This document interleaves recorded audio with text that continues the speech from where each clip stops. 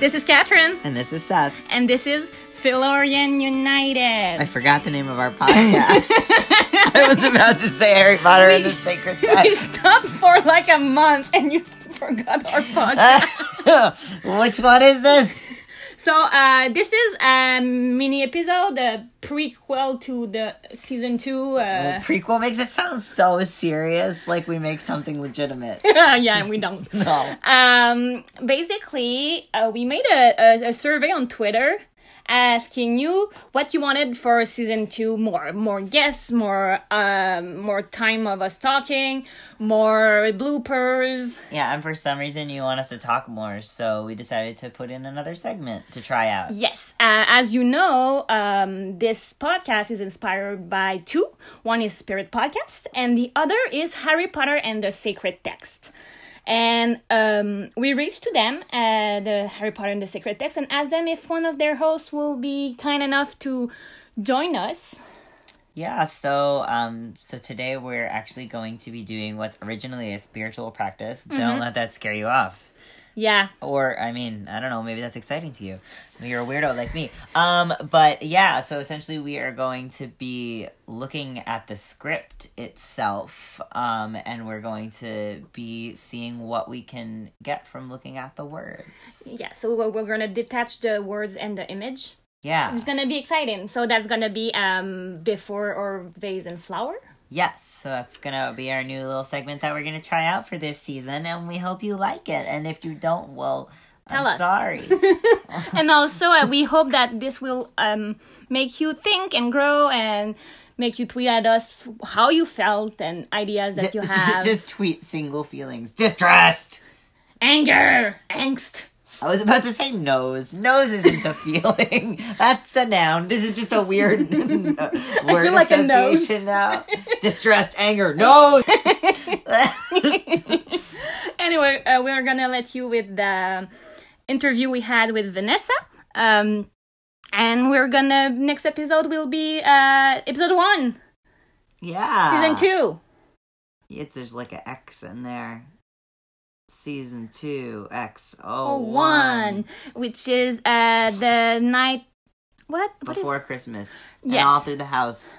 Not a creature was start. This is Halloween. Not even a mouse. Okay, I'm gonna cut that. I'm gonna go to bed. So we're gonna let you with Vanessa and... We're gonna leave you with Vanessa. Oh, I'll leave you with mine. And we're happy to be back. Yay! Bye. Bye.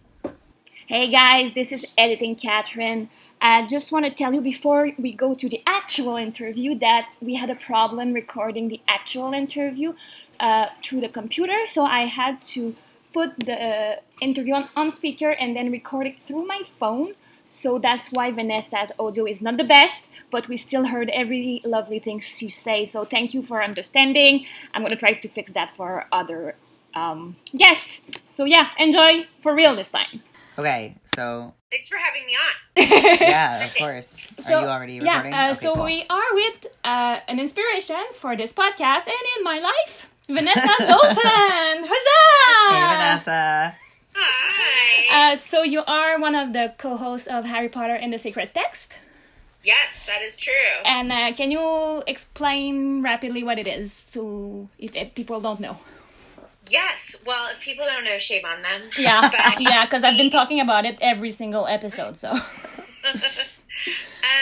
So we believe that sacred is an act and not a thing. Mm-hmm. And so my co-host, Casper ter Kuile, and I are going through all 199 chapters of the Harry Potter series, one chapter at a time, and treating them as if they were sacred. So we take them as if it was like our Torah Parsha or our Book of Common Prayer segment of the day, and we treat it as our liturgical text, and we do a theme conversation based on, we talk about love and hope and despair and, you know, all the lighthearted things, and then we do mostly, for the most part, medieval Judeo-Christian reading practices. Mm-hmm.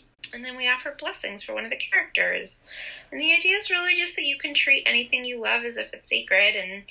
And learning how to treat things as sacred, we believe, is inherently good because we should be learning how to treat one another and ourselves Yes. as sacred. I love that. And when I was introduced to that podcast, what I'm not practicing at all.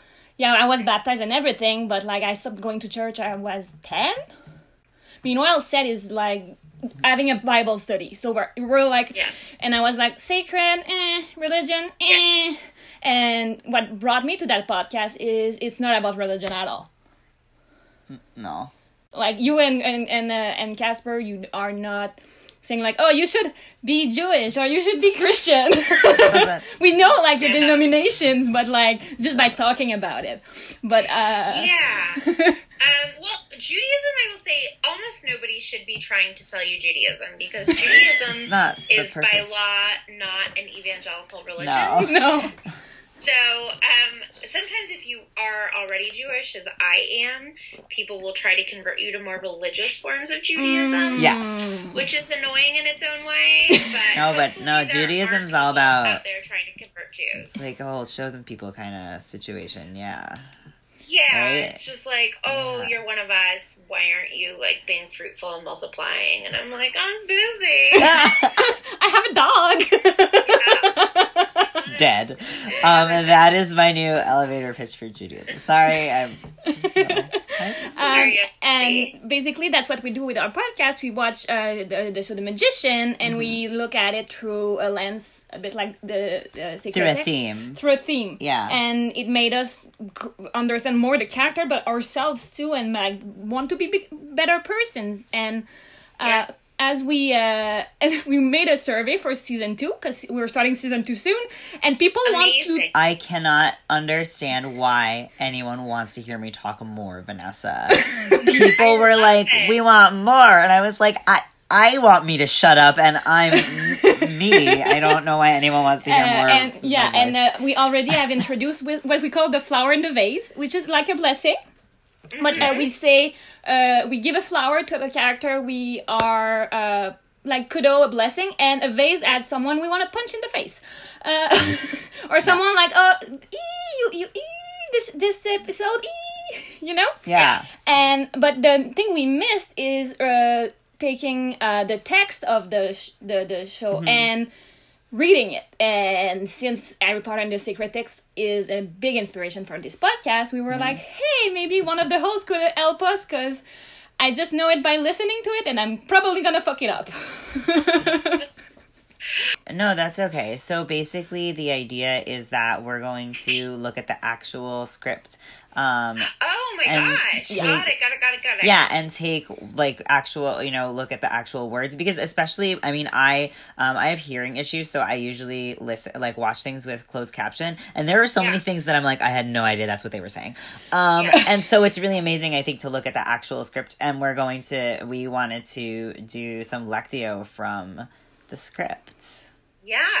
And- I think that, there's tremendous precedent for that, right? Obviously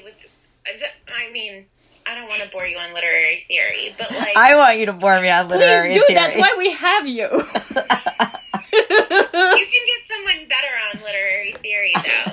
But, right, like, reading Shakespeare, we take I guess I would just encourage you that, like, in reading Shakespeare or any sort of, like, canonical playwrights, we take their stage directions very seriously as well, right?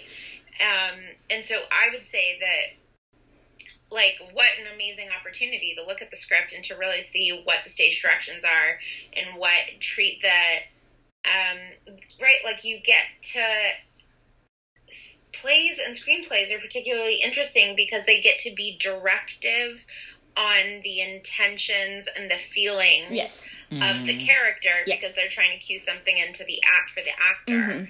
So I think that that's like a really exciting opportunity. I would imagine that the only thing that would worry me about it is that if it's too precise, we always say that the way you know something is worthy of being treated as sacred is if it is complicated enough that two people could look at it and have two different opinions. Mm-hmm. And so I would wonder if stage directions would make things like too specific. It's mostly the show in itself have conflicting issues, and we don't agree on them a lot of time already. Yeah. Because it talks about the way a character will handle a situation and react and say things, and I'm like, oh my god, that was super mean, and you're like, no, it's not. But by reading the word, we can more analyze if it was mean or not. Yeah, or like embrace that, like, you don't know. Yeah. Right. I don't know if I'm being mean. Right? Like, I never know. This is like, that's the right thing to do. That's 90% of our fights is, are we fighting? I don't know. I think why are we doing that? We're fighting. No, we're not. Okay. Yeah, exactly. Yeah. It's funny that we want our characters to know so specifically about themselves things that we don't know about ourselves. Right. And that's what I love about like analyzing anything, even even Harry Potter or The Magician. It's we put meaning into it that sometimes the author didn't put. But and that's what makes it even better. Yeah, I think that a lot of authors talk about this, and I'm trying to remember who said this to me recently. But that, like, once I finish a book, she said, and I can't remember who, but it was definitely a woman. Once I like put it out in the world, it's not mine anymore, right? Like, now it's my readers, and like, if like it's not up to me, how to read it. And I just watched that like really dumb ad Neil Gaiman is doing for Masterclass, and he talks about it even just in that like 15-second ad spot where he's like, the difference between a first draft and a second draft is that you make everything that was accidentally good about the first draft look intentional, right? Like, we don't know. Like, we don't know how ideas go from our brains to our mouths. Like, it's all a mystery. So, like, yeah. But do you guys want me to teach you how to do Lectio? Yeah, possible. We were wondering if you guys could teach me how to do Lectio. No. But I guess what we thought would be great is if we took some of the actual text and like just did a little example of how to do it. And then you could sort of break it down for us. Kat's bringing it. That sounds good. Yeah. Lectio Divina, I can do a little. Lectio Divina is a 13th century monastic tradition. It actually goes back further than that. Guido II is the person who sort of codified it and wrote it down. And he did it in a letter that he wrote to his fellow monks. And it is a 4-step Christian reading practice. It is based on a Jewish reading practice called Pardes, because the Christians always steal the good stuff from the Jews. It's true. And I'm kidding, everyone who doesn't know me. And then, the fun thing about Lectio is that you can take things out of context. Pardes, which Lectio is based on, you have to know the text in order to do the practice, because one of the steps requires intertextual study. But Lectio Divina is fun because you can like open your bill and be like, no context, this is fine, I don't know who any of these characters are, and still engage in the practice in a meaningful way. So. And also for Lectio, how much text do you usually look at? Do you look at a sentence? Tell me more about that. Yeah, so I would say a sentence or shorter. Just because, I mean, it's sort of magical how much you can do with so little. Casper, my co-host, sometimes wants us to do one word, and I'm like, no. But I think his instinct is right, that I think with one word, you're basically doing word association games, and that's just, like, less interesting to me. I'm interested in, like, the in-between places where words sort of rub up against each other. And so, but I don't want to literally put a word count on it, but I would say, like, more than 5, less than 30 is, like, a good chunk of text. Much more than, like, we know this about ourselves because of the way that phone numbers are structured, right? Like, we as human creatures can't hold on to more than 7, like, words or digits in our head at a time. And so I think that that's true for Lectio too. I think it's hard to keep a whole sentence in mind and treat a whole sentence as sacred if it's too long. Mm-hmm. Just like you can't multitask and really be loving someone. You have to give them their whole attention. Okay. So somewhere in there, I was like, I don't want to give a word count on it, and then I literally gave a word count on it. So there you go. All I'm saying is that 7 is a real Bible-y number, and maybe there's some kind of I would say 7 is really motivated by phone number research. Oh my gosh. So like whoever set that up was real smart. Yeah, for real. Sorry, now I'm wondering what that person's job was. Anyway, this is how ADD works. So anyway, do you want to talk a little bit about the steps? Sure. I can also, if you give, I'll give an overview and then we'll do it. Yeah. So the 4 steps are, first you just read the sentence and you ask yourself what is literally happening in the sentence. So what is the intended meaning of the sentence? What piece of information is the sentence giving you?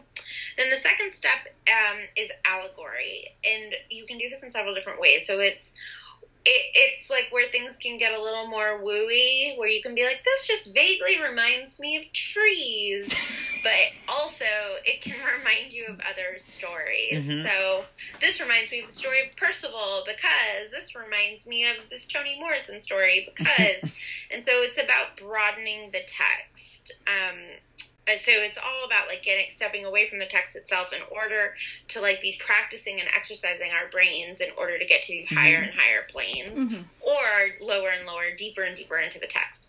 And then the third step for the way that we do it, which is very different than the way that monastic Carthusian monks did. Which is okay. Monastic monks. That's repetitive. I hate the non-monastic monks.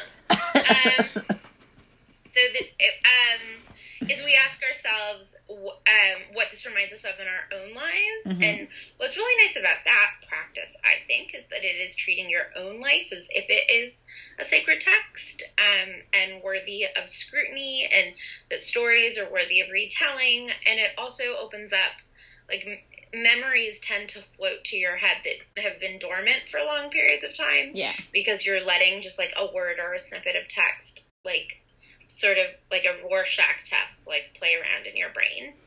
And then the fourth step, if we were Christian, we would ask ourselves, what has God called us to through this process? What is God asking of me? We ask ourselves what we feel called to. And the thing that I like about step 4 of Lectio Divina is that you're not just saying, like, what does this piece of text call me to? But you're saying, what has this whole process called me to? The process of Lectio. So if you're doing it in partnership, it can be that, you know, your partner said something that really made you think and feel called. Or, you know, it's about this time that we spent together we should honor by codifying it and being called to something. I like that. Oh gosh, I was gonna say something and then it totally went away. Because you're ADD. Oh no, I was gonna say that it's like a game of Bible telephone. It's like it just keeps getting one step, but like in an intentional way instead of in an accidental way. Yeah, instead of like teaching kids about the ramifications of rumors way. Yeah, exactly. Wait, is that what they use telephone for in your world? That is what telephone is for, pedagogically. What? It's like, you can't trust rumors, children. That's what it was, like, designed for as a game. Yeah. What? For us, it was just fun and silly that we did at Jesus Girl Scouts, Pioneer Girls. For me, it was just a fun one to do. That's much cuter. No, I think the game was sort of designed to teach children that, like, don't believe everything you hear, because if you're hearing it third hand. Okay, this is as upsetting as when Kat told me that they never once said that Humpty Dumpty was an egg. It broke my world. I'm so sorry. Anyway, it's fine. We could talk about why I'm broken later. Anyway, so yeah, I guess we could just jump into it. We'll start with a sentence and you could just we can all chat and go through the process together. Sounds good. Yeah, so our sentence is, little write it down. phrase are. Let me know when you're ready. I'm ready. Okay. Say, what's break bills, and I will stab you. Tell them to test me again. That's too long. Say what's break bills, and I will stab you. Yeah, that's Okay. better. There you go, Kat. You did it. Well, because that's a whole sentence, Yes. right? Yes. It is a sentence. Yeah.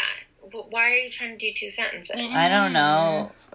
I throw Kat under the bus. She picked them. Yeah. Also, I think I lied when I said, 5 to 30. I mean 5 to 10. Or, 3 to 10. Amazing. So, yeah. Okay, so literally, I can't tell you what's literally... so I can guess what's literally happening. Okay. Well, I mean, we could... I want to know what Vanessa thinks what's literally happening right now, because she never saw the show. I've never seen the show. I have no idea what this is. But if somebody keeps saying break bills, and somebody else is saying, say that one more time, and I'll kill you. I love that so much. Almost. Basically, Julia know that break bills, which is a magical school, exists. And Quentin, who is in that magical school, pretend it doesn't. So it's... So basically, Julia said to Quentin, if you pretend that break bills don't exist, I will stab you. Essentially... Julia didn't get... They both took a test to get into a magical school. Quentin got in. Julia did not. And, she's like, don't pretend like you don't fucking... know that this magical school exists. Yeah. So that's what... Yeah. Yes. Quentin. Yeah, Quentin. Yeah. Oh, my gosh.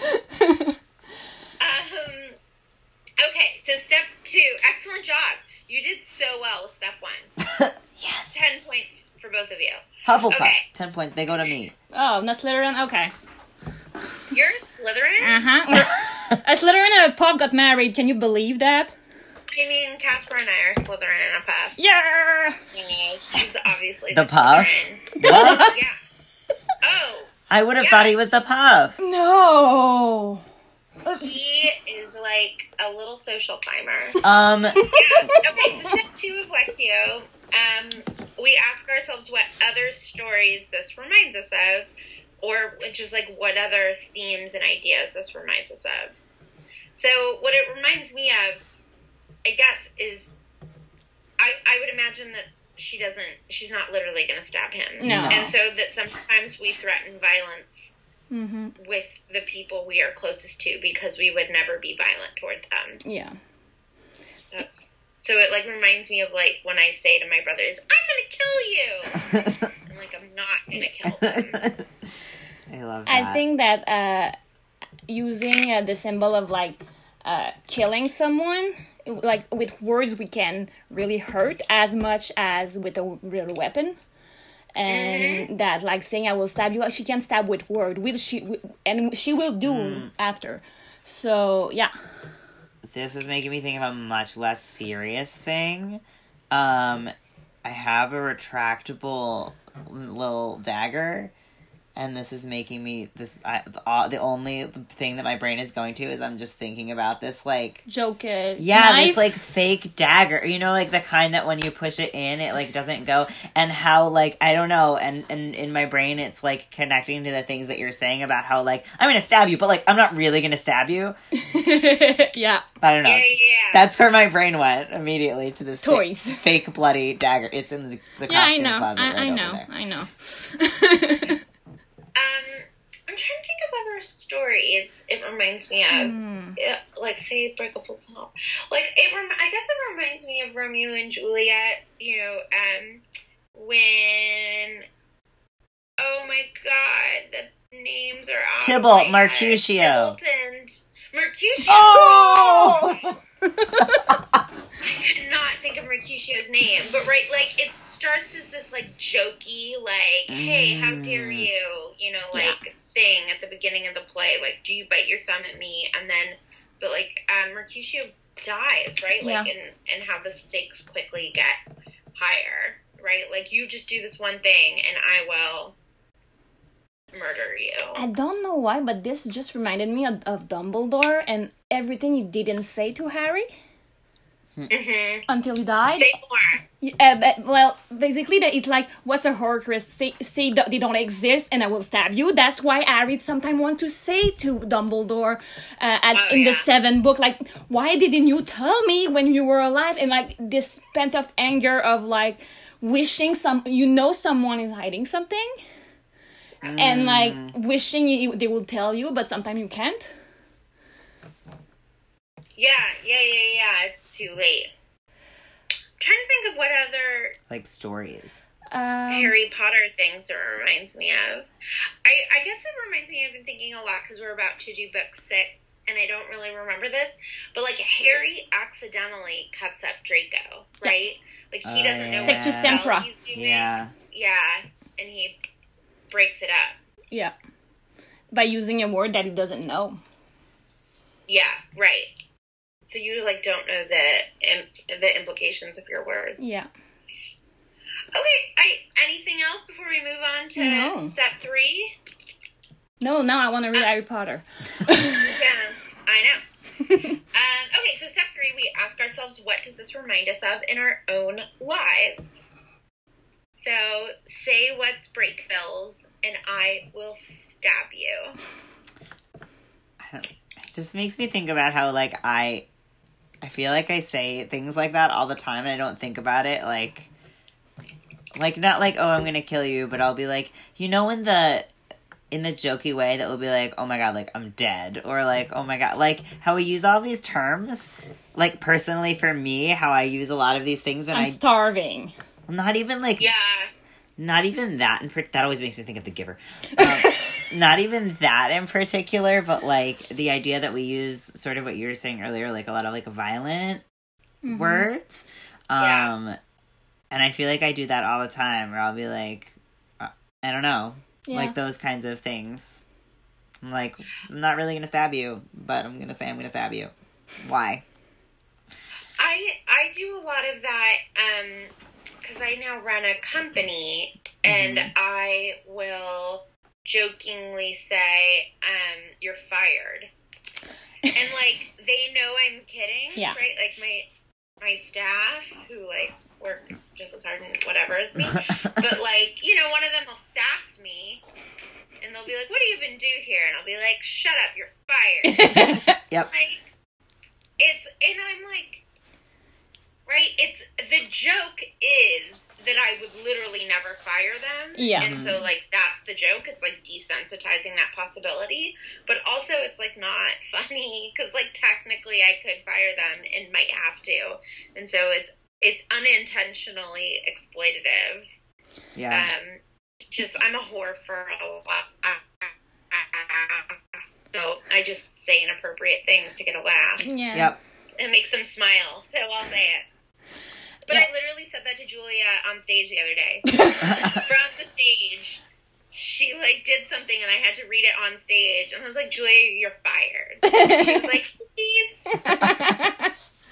For me, so I need to stop. See, for me, it reminds me. I work with customer service, so a lot of passengers, because I work in the airport industry. Yeah, you do. And sometimes passenger will say dumb things, and I will be kind and nice, and then they will go away, and I will look at my coworker, and I'm like, I hope their plane crash. I hope they have delays, and we will like just imagine the worst with them, because I hope their baggage are missing. Delays are worse than a crash. I know, but and like we're just imagining the worst thing. Or I once told to a passenger, because I was really fed up, sir, if I could send you to a snowstorm, I would. Because, like, that's why the flight was delayed. Like, that basically saying, hey, if I could put you in danger, I would. And I think, like, it just remind me, like, it just make me realize that this is not okay. And maybe I should, like, work my anger or my frustration elsewhere. It's a coping mechanism. I mean, yeah, but if the passenger hear me, yeah, I would say it in your heart. Yeah. Or to your colleagues quietly. Yeah. Yeah. I mean, are you guys fans of the comic John Mulaney? Yes. We quote it all the time. Oh, we sang the Delta Airlines theme song for a long time. Uh-huh. We were stuck at the airport for 2 days. So he he tells a story about how he was like involved in a subpoena because he sent an email to one of his Yes! friends being like, oh, that guy's the worst. Let's murder him. Yep. Okay, I was literally thinking about this today because my boss was around. And so I could not take a nap, and I really needed to take a nap today. And Kat was like, is there anything I could do? And I was like, murder him. And then I was like, I literally watched this John Mulaney sketch. I shouldn't write shit like this. But like, Kat, It was a joke. I know. But, Not a fun joke, but a joke. I mean, considering his wife is a lawyer, I probably shouldn't do stuff like that. Oh gosh. But, yeah. I think it all brings us to be kinder and more wiser with our words, I think. Step 4. We'll see what we feel called to. Okay. So step 4 of Lectio Divina is what we ask ourselves what this process has called us to. And so, again, the sentence is, say what's break bills and I will stab you. I'm going to go first because that is not what I feel called to. Oh, I okay. feel called don't to, tell like, Vanessa it's what she okay. feels called to. Well, it's just like, it's okay to have an inner circle where you say the ugly things. That's true. As long as you don't act on them, right? As long as it's catharsis and not fanning the flame, right? Like there's an understanding that this is a joke. Yeah. Yeah, and that it actually releases the tension, right? Like, if you find that it just agitates you more and more, then, like, stop doing it. Yeah. But if you find that it's cathartic to make that kind of joke in order to then be kind to the next customer, who it's not their fault that the previous customer was rude to you, right? Like, Yeah. I don't know. Like, that's fine. No, I you're I right. think you guys can be called to totally different things, but, like, that, I'm just like, I have no problem with that. I love that. But also, I think that's important when someone make a joke and it doesn't feel good to tell them. I remember at the beginning, Seth was joking like, "Oh, I'm gonna quit you," and I'm super insecure Like with about that. breaking I'm breaking up, and I'm like you know, she wouldn't wash one dish, and I'd be like, "That's it, I'm breaking up with you." and at one point I'm like, "Can you stop? Like it hurts me." And he was like, "Okay," but like we were close enough and like confident enough to say to each other that. And I think I'm reminded by what you said and that like it's okay to have the thing, but it's also okay to you have to understand also where are people's limit. Yeah, totally, And respect totally, them. totally. Yeah, I love that. That your words has meanings to other people that you might not understand. Yeah, and we don't know how our words impact other people. I just recently told my cousin a story in which she said something so meaningful to me that, like, meant so much to me, and she's like, I don't remember that conversation. That's always me. I'm always the person people have meaningful conversations and things with, and I'm like, literally yesterday. I was like, oh, it changed my life. And she was like, I'm so glad. I was like, okay. Yeah, literally yesterday someone told me, I was like, oh, I'm feeling sad on Facebook, and I was like, you know, I had like kind of a hard day. I am so excited. I'm starting a podcast. I have not even launched it yet, and I already got my first hate mail, and I was like, oh, I'm so good at networking. But anyway, so my friend to cheer me up was like, oh, like, you know, do you remember that time we were in a taxi and we had this really heartfelt and I was like, no. I was like, we took a taxi together? When? You lived with me for a month. I don't take taxis. I was so confused. I'm still not sure it was me.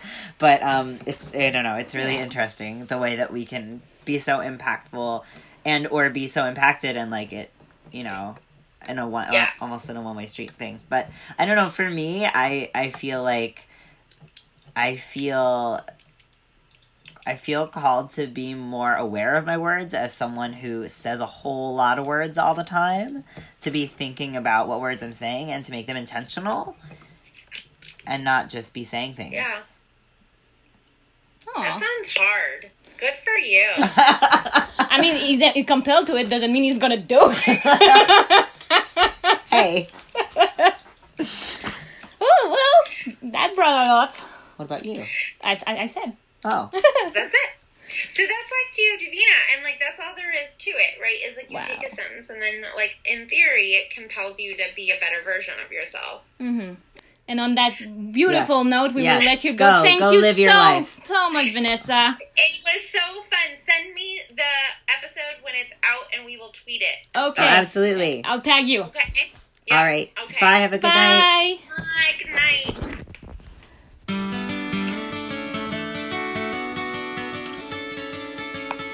This has been Philorian United. Once again, we want to thank Vanessa Zoltan for her time and her lovely insight and cleverness into teaching us what is Lectio Divina. We are excited to bring it as of next episode of the podcast for season 2 of The Magician. We are excited to go deep and explore on other themes. We want to thank Harry Potter and the Sacred Text, obviously, and Spirit Podcast for the inspiration for the show, as well as our Patreon people like the lovely Elliot. If you want to tweet at us, go on Twitter at Philorians with an S. We are on Twitter, Facebook, and Tumblr at Philorian United. And if you did the Lectio Divina with us, please email us philorianunited@gmail.com. We want to hear or read what you came up with, your own inspiration through this practice. Like I said, next week we are gonna have season 2, episode 1 of the show, and we're gonna have a new guest. His name is Sergio Osuna, known as Rafe on the show, or Abigail's lover / translator / advisor. I'm gonna have to ask what his relationship is with that slot. And I never thought I would say that phrase out loud. Yeah! So, until then, have a wonderful day, guys.